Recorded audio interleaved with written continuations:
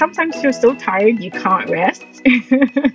It's almost like you're like, I know I'm tired, but I can't rest because my brain is moving at 1,000 miles per hour. I am trying to do all the things. I'm trying to be a mother. I'm trying to be a business owner. I'm trying to rise up in the corporate ladder. I'm trying to get a new job. I'm trying to run a nonprofit. I'm trying to do, but I don't know how to stop. My mother never modeled to me how to stop. So it's how, even if you don't know how to listen to your body, I encourage you to start noticing. Fierce Lab is a podcast series for women. It's powered by the Tara Wilson Agency, the agency that gets women. It's a space to focus on our whole selves, from mental health to career development to financial intelligence. To be fierce is to be confident, capable, and strong. Fierce Lab offers inspiration, tools, and community. It's where we can explore new ideas and encourage discovery. Here, trying something new is celebrated. No one has it all figured out, but together, we can step fiercely into what's next. Hello, everyone, and welcome to another episode of Fierce Lab. I am your host, Tara Wilson, and today I'm joined by Emefa Boamah. She is a grounded healer and master facilitator, and for those who attended Fierce Lab Live in October, you will remember her as one of our guest panelists. You will remember that Emefa took us through a beautiful grounding experience at the beginning of Fierce Lab Live. And Emefa, I have to tell you, that was such a moving moment. I have heard from so many women that attended the live event about how powerful your words were to them. So welcome and thank you for joining me on the podcast to talk about the work that you do and bringing it to a broader audience, our whole Fierce Lab community. Hello. Hello, Tara. Thank you. That means a lot to me from what people experienced at the live event. And I'm really, truly honored. Again, I think I manifested this to be with you on the podcast. We are going to talk about manifestation and specifically how you and I have been brought together. So let's give a little bit of background to our audience members who aren't familiar with you and your work. So you immigrated to the U.S. about 21 years ago from Ghana, and you, having come here, you have developed the work that you do based around that experience and the experiences that you've had over 21 years. And you talk about being really anchored in your values, anchored in abundance, integrity, and radical self-care. So let's talk a little bit about what it means for you to be a grounded healer. First of all, what is that? Thank you for that. So I have been here for 10 years. I marked 10 years on New Year's Day this year. And it's been quite a journey. I think when I say a grounded healer to me, it means that as I'm giving my gifts to the world, am I remaining grounded, tethered in the present? Am I remaining grounded to my own core values? Am I remaining grounded to my why? Because I firmly believe that if I am in alignment with my why, the how doesn't necessarily matter. Because I trust that I trust that the universe will take care of the how, leading me to the who and the what. But if my why is in alignment with why I think I'm in the world, that groundedness is the space from which I show up as a friend, as a woman, as a person, as an embodiment coach. So that's what it means to me. Mm-hmm. As an embodiment coach, let's talk a little bit about your experience being a coach and working with women. So let's set the stage for that expertise and what it would mean to a woman to work with you. So let's talk a bit about your background. How did you get to that place of being this coach? My goodness, how much time do we have? Well, let's keep in mind maybe 45 minutes, right? Okay. I know we could spend the entire time talking about our career paths. Yes. Yeah. For me, my journey, I've always believed that I've always firmly believed that I'm here to help women. I think, regardless of where I've been in my path, there's always been something about me being having this incredible capacity to just hold space for women. So, whether that is speaking or sharing my life experience or learning, like intentionally learning about something, it's always been, I don't know if I had the words to describe it, but it's always been that, okay, I'm here to help women live, really. That's it. My experience of moving from just existing to living was so profound that I'm like, okay, I've tasted this medicine. I have to tell everyone in the world that they can do it, regardless of where they're coming from or what the experience is. So, from my personal experience as with my brush with sexual abuse, physical abuse, moving to the United States when I was very much an adult. So I had a life in Ghana and then moving to a completely different continent, the culture shock, learning how to be in a different space, like just being completely overwhelmed by the choices that America has given me and finding my place and thinking, okay, now I have all these opportunities. How do I take the good parts of what I've learned in Ghana, right? Who I am now, and how do I incorporate that with the experiences that I have here in the country? And it took me a while to do that because first I had to unlearn who I was not, who I realized that I didn't want to be. I had an activating event in April 2015 that just like flipped my entire world around. For those who know, I'm a sexual abuse survivor and the perpetrator was having, I think, their own midlife crisis and confessed to me.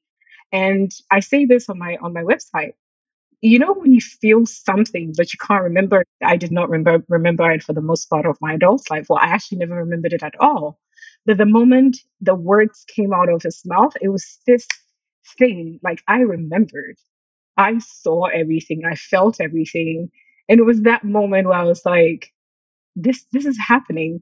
I don't think I processed in my brain very well. So I had a few months where I was just like, okay, I'm not worth living. I'm gonna do all the things. It doesn't matter what I do from this point. And then I had a moment where I was.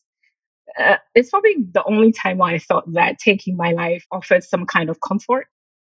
And as being one of my strengths is input in the strength finders, I go online, I'm like, what is the easiest way to like kill yourself? And a number comes up and I call them and they talk me through it. Even at that point, I don't think I understood the magnitude of what was happening. So then I start trauma therapy in Baltimore. All this happened in Baltimore. And then I moved to Dallas and I put my healing on the back burner because I wanted to expand my career forward in hotel industry. And it wasn't a conscious choice. It was just like, oh, I think I'm going to be fine if I minimize all these things. And then fast forward 2018, I was in a different job.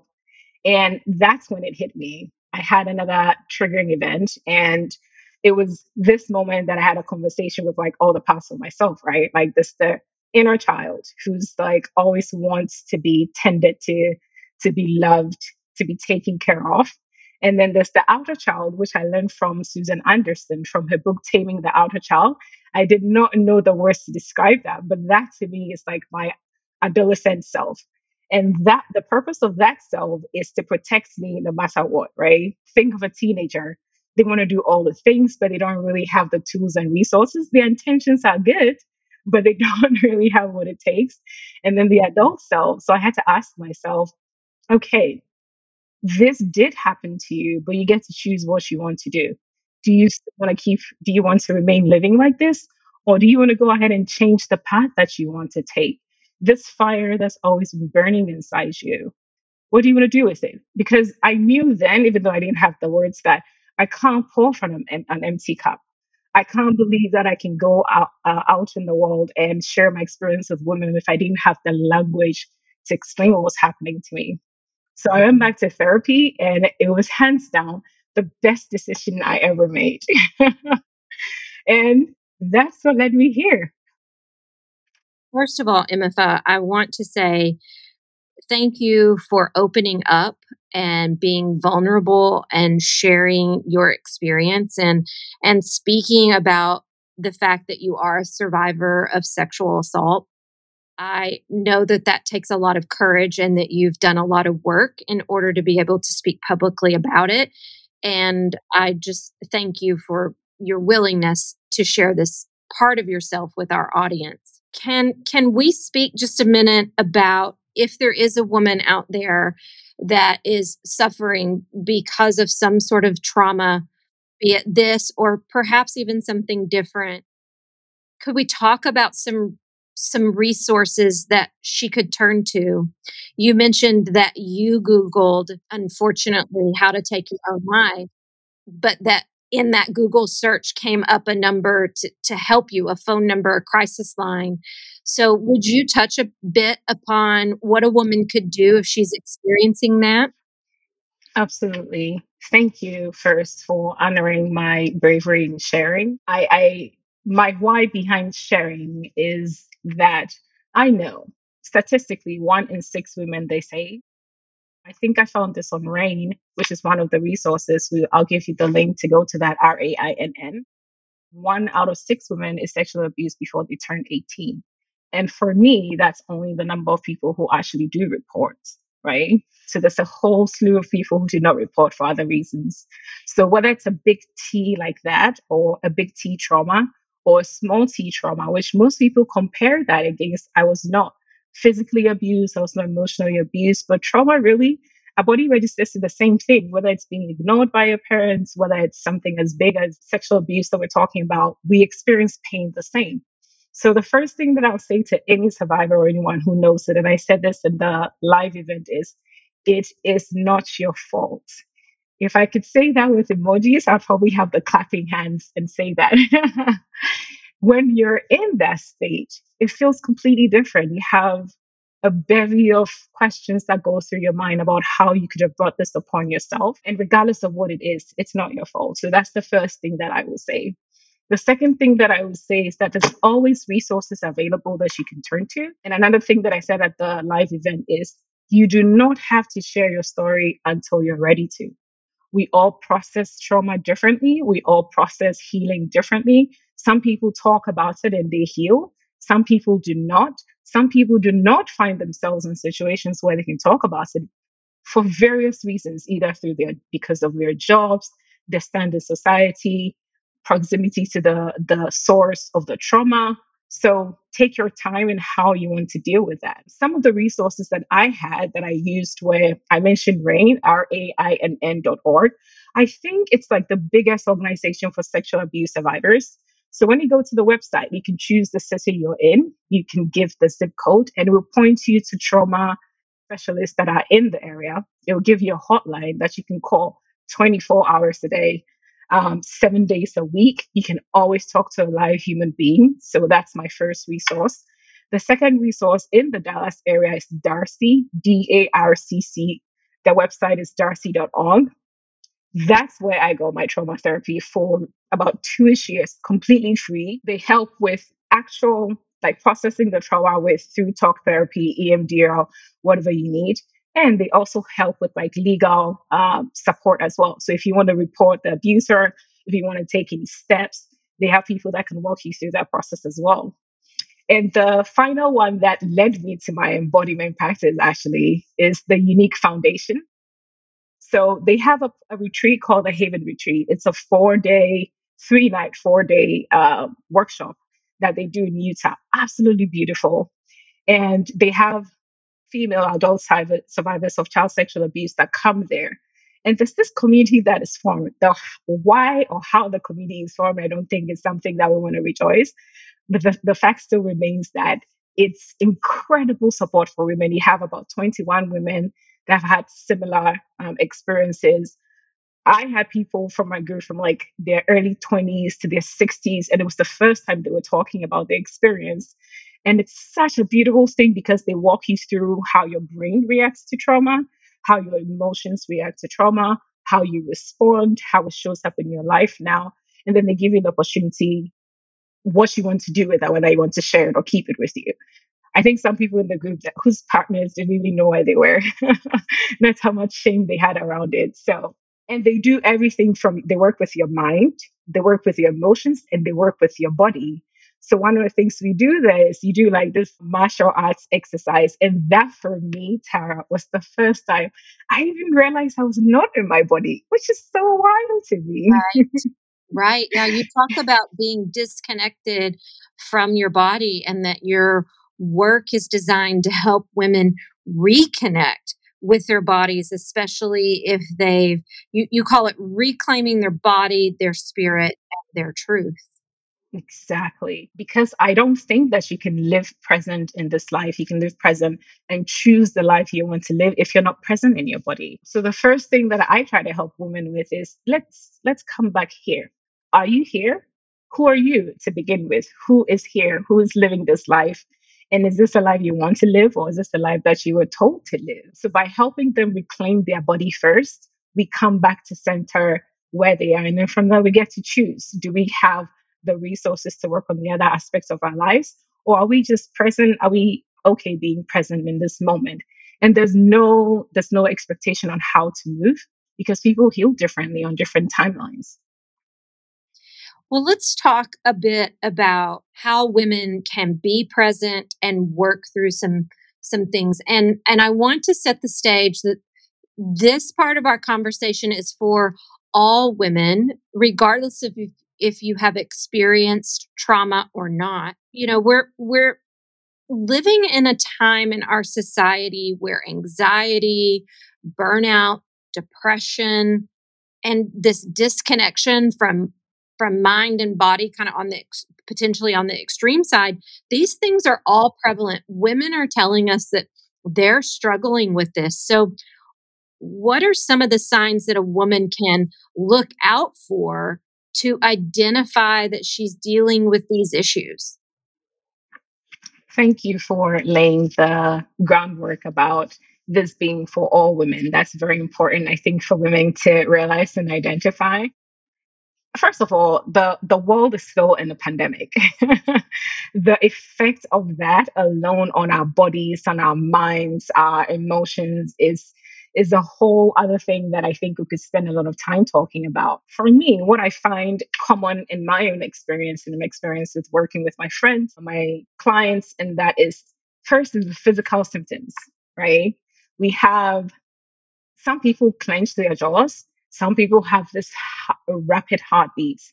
It's like it's anxiety or depression on the other side where you have no desire to do anything. You know what you want to do, you know what you think you're supposed to do, but you just don't have the energy to get up and do it. Some people feel disconnected from, some people look at their lives and they're like, wait, I feel like I'm living someone else's life. That comes up a lot, right? Because they're like, how did I get to this point where I'm married and I have kids? When did I choose to get when did I make this decision to be here? Right.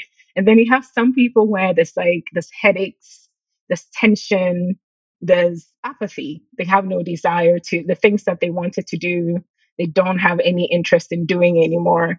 And I want to acknowledge the fact that the pandemic has put some of these things, like we have some restrictions, right? If we want to keep families healthy. So I want to honor that as well and what that shows on our body. So there's the physical symptoms, there's the emotional. And for those who believe in God or a higher power or anything, some people feel a disconnect between who they are and God that they serve for this higher power because they're like, how can you allow this suffering to happen if you say you love us, if you want the good things for us? So some people disconnect from that as well because they don't trust that that thing has the highest good as well. So, what I've heard you say is there's a physical manifestation, clenching jaw, racing heart, lack of energy, but then there's that emotional component additionally, or perhaps separately, where it's a sense of disconnection, disinterest, unable to recognize oneself in the moment.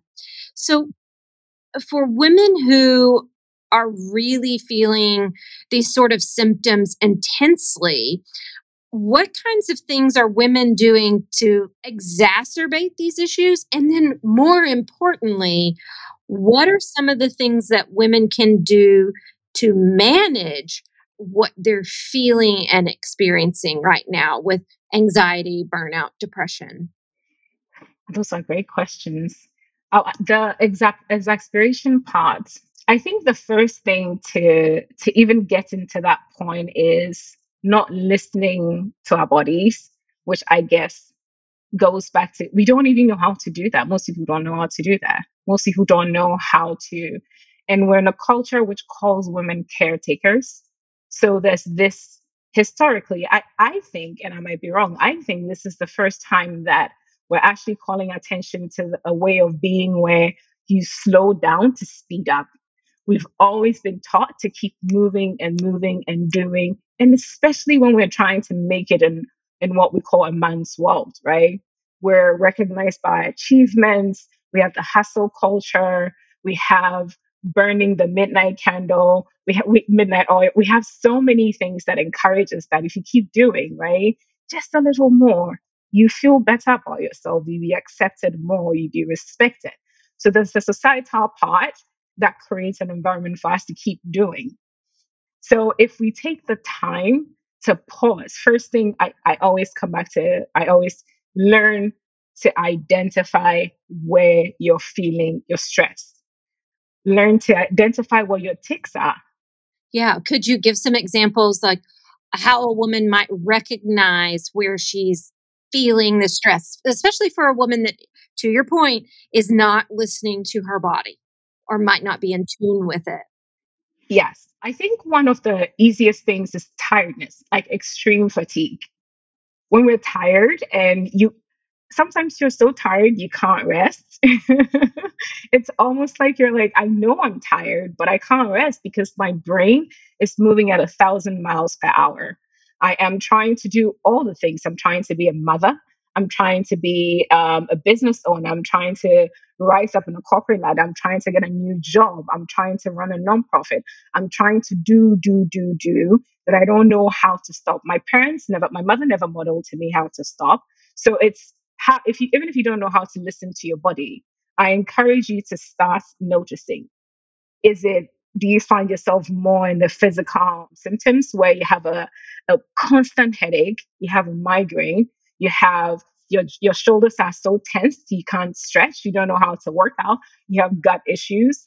There's multiple physical symptoms. And let me say that there could be medical reasons as well. But it's been shown that stress shows up in these ways: headaches, tension headaches, migraines, tightness in the jaw, which is what I stated before, gut issues, racing heart. Those are some of the things that you can tell. And then we go back to the emotional piece where even if you can't feel it in your body, you can tell when you're tired. You can tell when your brain is not shutting down. You can tell when you're easily angered, like the smallest things annoy you. Someone says something and your reaction to it is way, way more than warranted for the action that they show. So that's some of the ways of telling when you're nearing what I call you're nearing your empty tank. I'll give this example. When we have cars, right, we can tell. We see when it's going down, and we would rather stop in an unsafe neighborhood and fill our gas than get to a safe neighborhood, right, to fill the tank because we know that if it stops, there's no way we're going anywhere. For us, I ask myself, why wouldn't we do that for ourselves, right? Why wouldn't we, if we're running on an empty tank, even if it's in the middle of the business week, if it's in the middle, if it's anything that's going to inconvenience someone, why wouldn't we stop and pause, right? It doesn't take that long to fill your tank, right? And you wash around, but you fill your tank, whatever it is, whether it's just $5 or $10, whether it's just like a quarter, fill it with just enough to get you to a place where you feel safe just being around there. Hmm. And if a woman doesn't stop and fill her tank, so she continues to experience stress, burnout, anxiety, depression, let's talk about what are some of the long-term effects that she may ultimately end up experiencing. I'll stick with the car metaphor and say We all know no one likes to stop in the middle of the road where they don't know anyone, call AAA or someone to come and help them, right? It's scary, it's dangerous, we try to avoid that. For women, and I speak from personal experience for this, I think I was in the right race. And recently I got sick from COVID, and then there were complications from it. And my body literally shut down. And I've seen it with people where it gets to a point where your brain just sometimes you get so tired that you're in bed for days, or what people often call the crash. So we work, work, work, work, work, and then maybe we get to a Friday night and then we're out completely for the weekend. We have no energy to do anything. And then we rev it back up like Sunday night or Monday morning and keep going. So there's the crash, there's the burnout. There's also the effect it takes on our emotions and our relationships. We tend to be easily annoyed. We tend to not have time to invest in quality relationships with other people because we're so overwhelmed. We don't have time. We literally don't have time or space because we haven't created any to do any of the things that we love, to travel, to have. And those things usually balance the quality of life that you want to have. So if we don't pay attention to it in the beginning, think of it like a child that's throwing a tantrum. They start slowly. And if you don't listen, then the cries happen. And at that point, you're thinking, how do I get it to shut up? I think our bodies are the same. They start giving us little signals. And if we don't listen or pay attention, then the shutdown happens. Well, and Emitha, as I mentioned at Fierce Lab Live, you took us through a grounding exercise. And so as I'm hearing you talk about like that we have to recognize these moments and this need to refill our tank. I loved what you said, slow down to speed up. But I think about how chaotic life is right now. And in general, for a lot of women, whether we're in a pandemic or not, we have a lot of things on our plate. And so some women may be saying, Emitha, I don't have time to slow down. You don't know my life and what I've got going on. And so I want to go back to the grounding exercise that you did at Fierce Lab Live, which I would love for you to maybe talk about what that can look like for a woman. And then I will ask you if you have any other exercises beyond that that a woman could do, because it didn't take a lot of time, but boy, I know that I felt a deep sense of calming from you creating that moment and that experience for us. So let's talk about what is that grounding exercise. Absolutely. So I learned that grounding exercise when when I was working, when I after I got sick and I had to go back to work, and I wasn't physically healed enough to actually do my job, but I felt the need to go back to work because I had to. I had clients, I had events, I had things to do. And I noticed that every time my body would start to get overwhelmed, or I would get start to get overwhelmed, I would sit down, take my shoes off, really, plant my feet on the ground, and then I would go through a body scan. So I would start either from the top of my head or the crown of like the soles of my feet.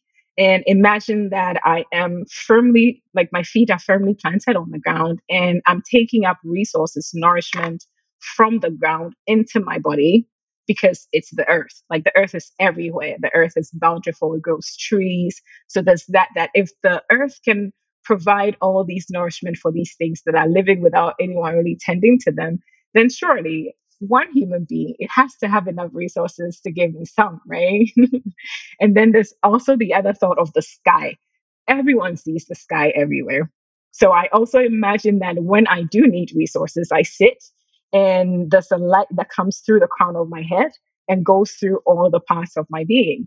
So what I do is I imagine the white light coming through my crown, and then I mention the different parts of my body. So I mention my forehead, eyes, cheeks, mouth, neck, shoulder, hands, arms, chest and heart, belly, lower belly, glutes, thighs, knees, calves, feet, and stop.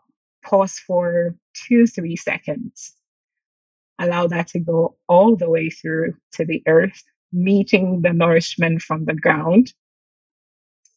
And then take more of the resources from the ground through my feet, my ankles, my calves, knees, thighs, glutes, abdomen, belly, chest, and heart, my hands, my arms, my shoulders, neck and throat, jaw, mouth, cheeks, eyes, forehead, back up through the sky. Then I take a deep breath and release.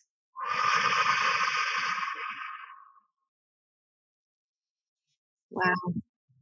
Wow.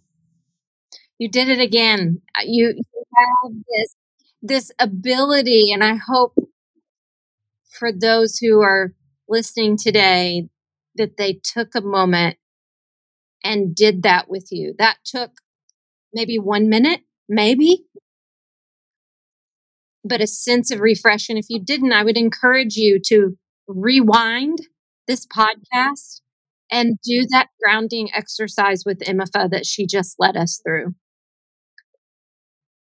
The nourishment and the calm that I feel having gone through that, that's powerful. And it took 1 minute. Took 1 minute. And then it gives you more space to do, to be whatever it is. It gives you more space to realize that, okay, one, there's the fact that, okay, I can't do this. I can pause. And for me, the thing behind that is that I feel supported. I feel like there's something holding me from the sky, God, universe, whatever it is, and I walk on the ground. Think about it. The ground holds you everywhere you go, regardless of where you walk. It holds you. So for me, it gives me extra resources, extra space, that I am not alone in trying to figure out what I'm trying to do or whatever I'm working towards. So I'm supported and I have the space. And from this space, I can go out and do whatever it is I'm working towards, whatever that is, being a mother, running a business, whatever it is for you in your world. And you mentioned something, yes, you mentioned something about the other resources. So I have a guide that I have on my website, and I call it 5 things every woman needs to do to start their day grounded. Breathwork is one of those. So some part of the breathwork that we just did was just the body scan and breathing through it. There's other types of activating breathwork that usually helps with like clearing stored trauma in your body. There's breath work. Then there's movement, I think is one of them. Movement can be anything. It can be working out, it can be walking, yoga, dancing, whichever form you take. Movement has a way of, well, that's the part that it wakes your body. The sweating, we know the benefits of exercise if you're into it. So movement is one of the tools that I have that I share with women. And then I have breath work, meditation. Oh no, meditation is the other one too.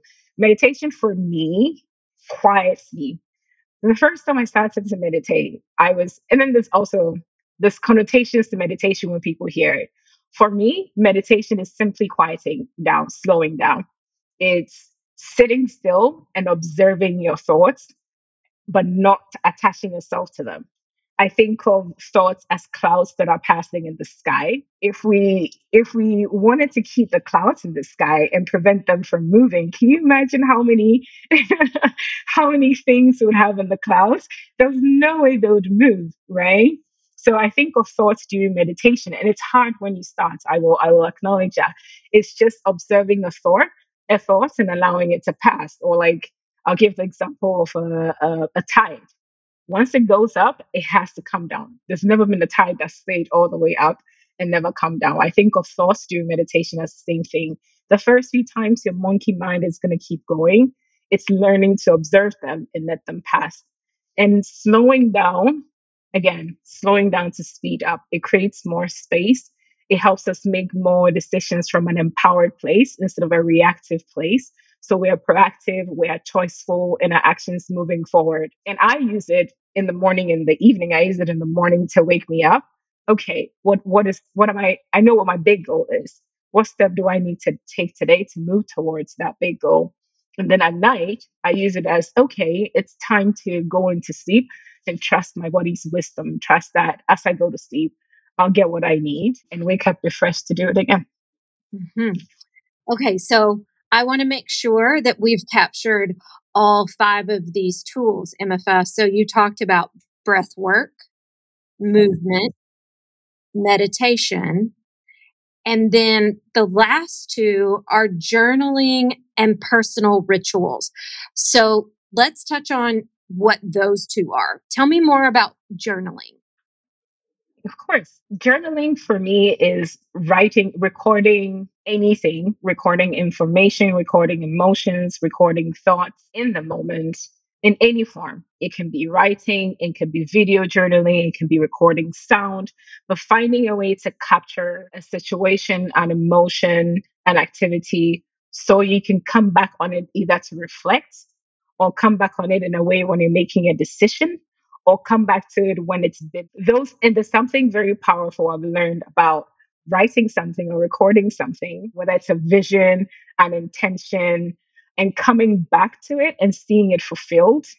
I think it strengthens some part of your brain that believes that, okay, this is possible. I can do what I set my mind to if I take these steps, correct? And then when it comes to processing emotions, I do this thing that I learned from Natalie McNeil, the founder of Coaching Evolved, which is a stream of consciousness writing, which is having meditating, listen to something or calming down and grounding through breath work, and then taking a question, a prompt, and just writing. So allowing the pen to flow, not checking for grammar, not checking if it makes sense, anything like that. Just allowing it to flow. And then when you're done, coming back and looking at it, I use that to process my emotions. I've heard you say that you like to be carried by the wave instead of fighting against it. And that sounds a little bit like being in flow instead of fighting against life.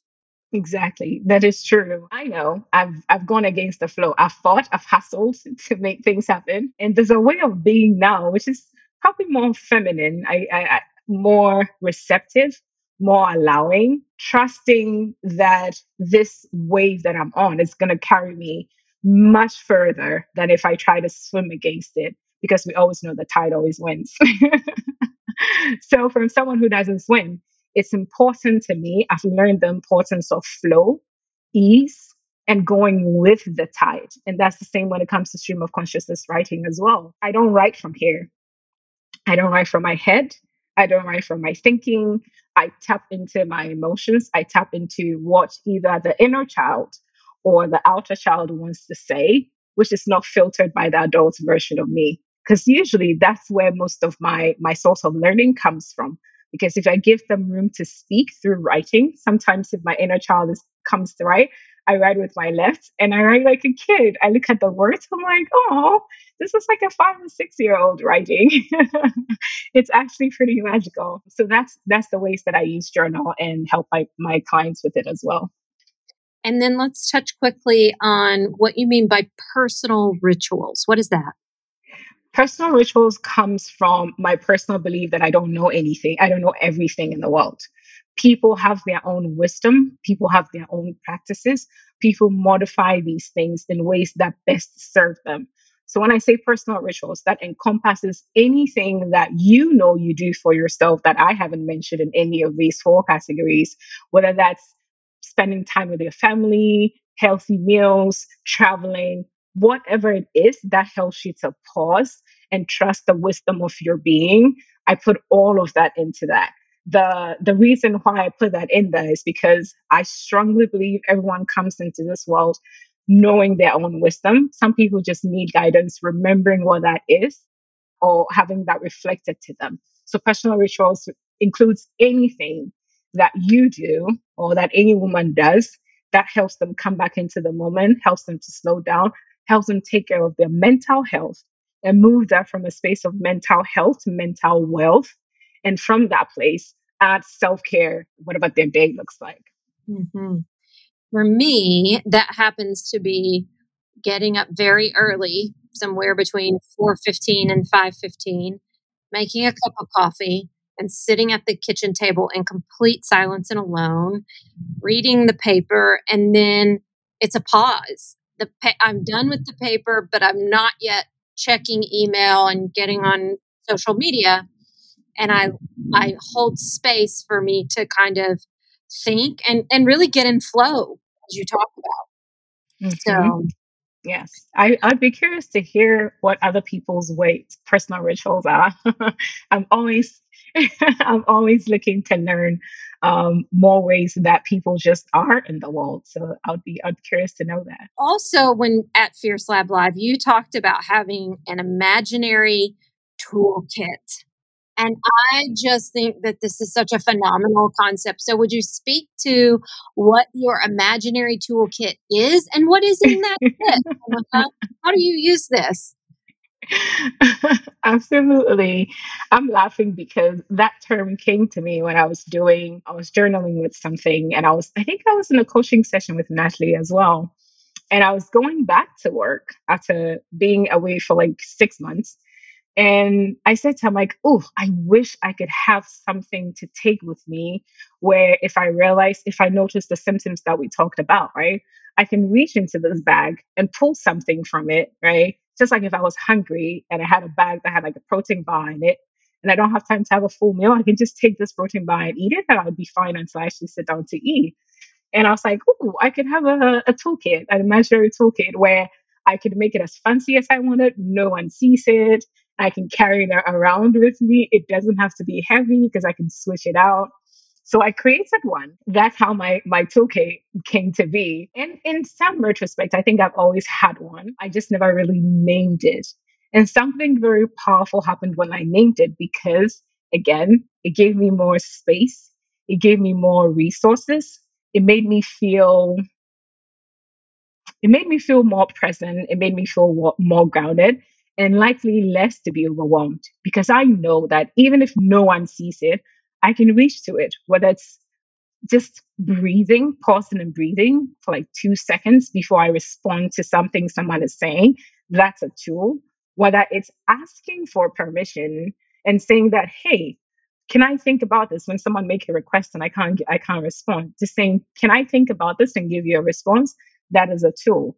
When I'm tired, giving myself permission, even if I make plans with someone to go out with them and I notice that I have nothing to give, giving myself permission and honoring them and their time by saying, hey, I don't think that I will be fully present for our meeting or our conversation today. Can we reschedule? That is a tool. And whether it's like any of the five things we talked about, breath work, meditation, all those are tools. But the thing about the toolkit that I think makes it such an exciting thing for me is the little things, right?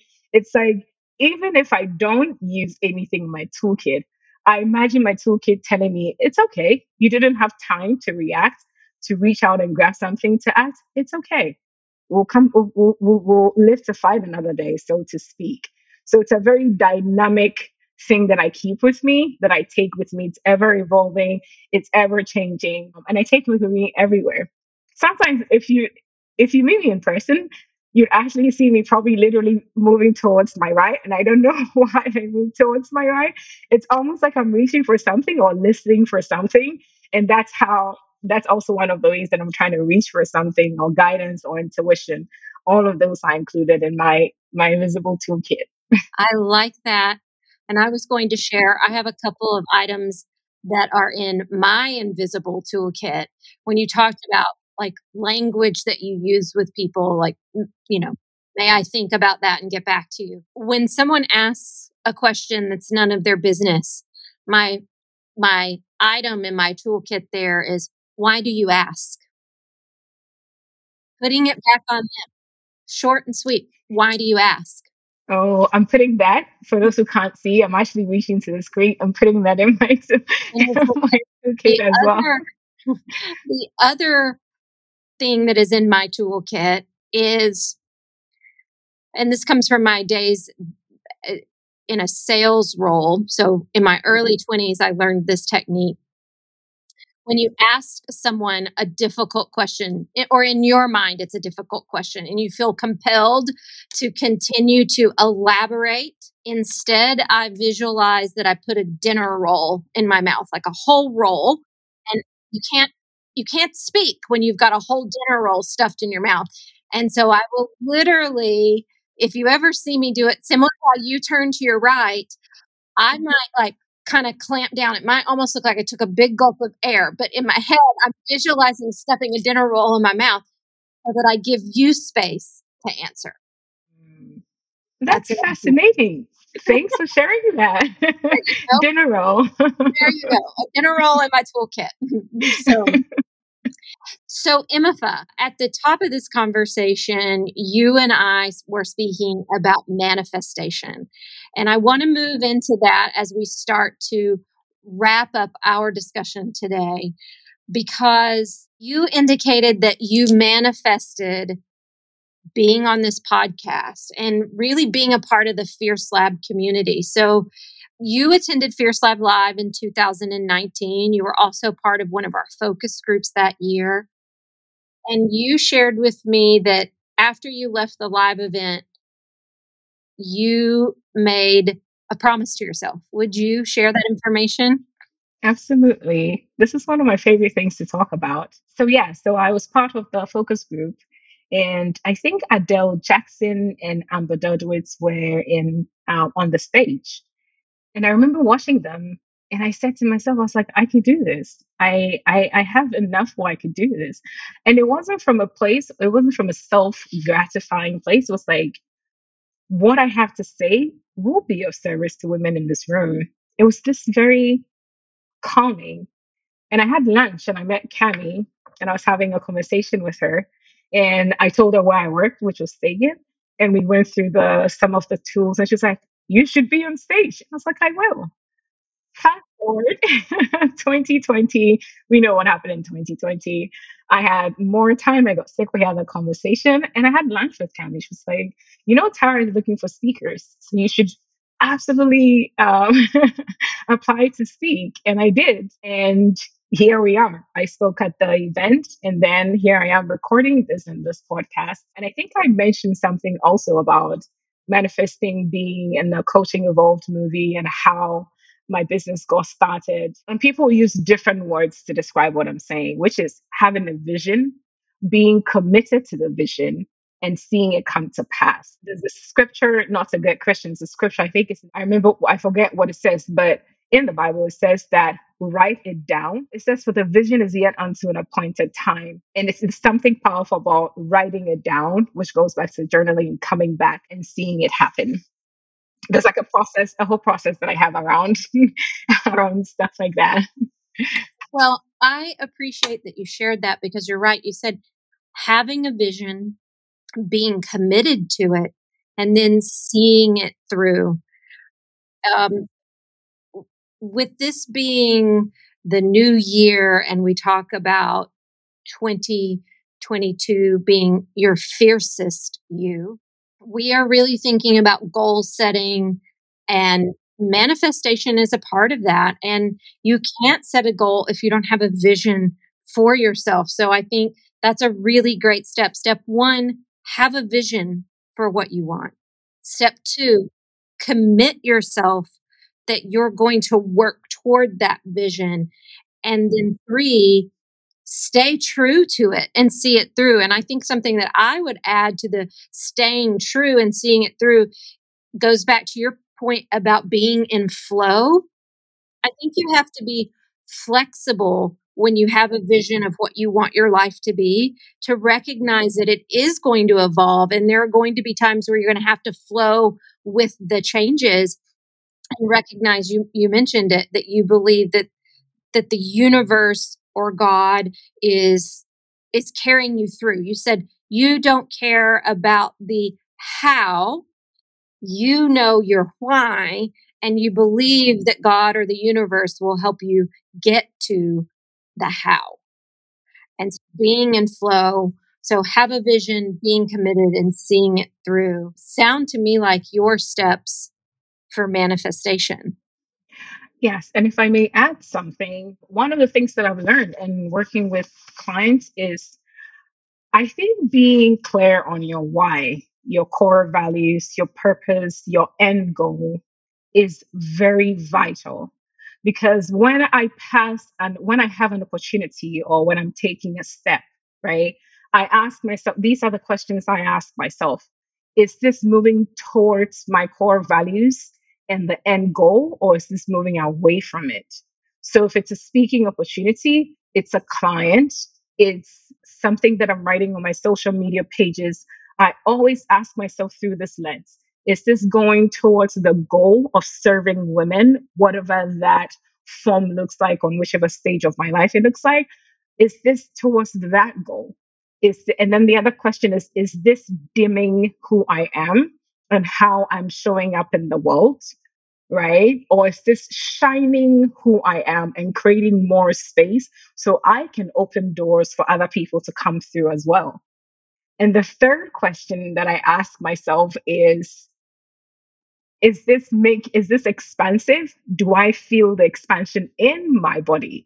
Is my heart elated? Am I feeling like I'm living in alignment with this chosen thing or this value? Or is there restriction or constriction, which can be fear? Both of those could be by Tara Moore of Playing Big talks about two types of fear, Yura and Pakad. Yura is when you're moving towards something bigger than yourself, and Pakad is restrictive part, which is like this has happened before, so it's don't do this again because you're going to be hurt. So those are the other questions. Those are the questions that I ask myself. And if they're in alignment and they're moving me towards shining or expansive, then let's go. Let's do it. Whatever happens, I release that because I can't control the outcome. I can just listen and take the step, and then the rest, whatever is for the good of all involved, is what's going to happen. Am I moving toward my goals? Is this dimming where I'm trying to go? And does this make things more expansive? I love those three questions. That is great. And such a great filter for women to put their own objectives through and actions through. Emma, this has been a beautiful conversation, and I've really, really enjoyed speaking to you. And thank you for sharing your knowledge and your experience and your techniques with the Fierce Lab community. But I don't want to let you go without getting to the one question that I ask all guests. And I want to know, what does the word fierce mean to you?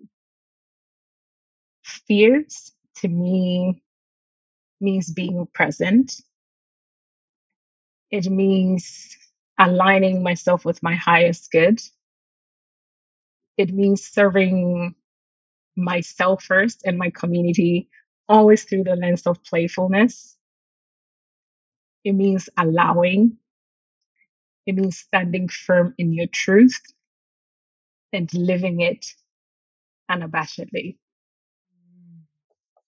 I love that, especially your part, aligning to your highest good. That's beautiful, and not an answer that we've received before. Thank you for your time today. Thank you for being present for me here, being present for our community, and giving to us so openly and warmly. It's been a joy to talk to you today. Thank you, Tara. Thank you for having me. Thank you for being a physical representation of what it means to follow one's purpose and be open to wherever the wave carries you. So thank you. Thanks for listening today. I hope you enjoyed this episode of Fierce Lab. If you did, I would appreciate it if you would subscribe and maybe share it with a friend.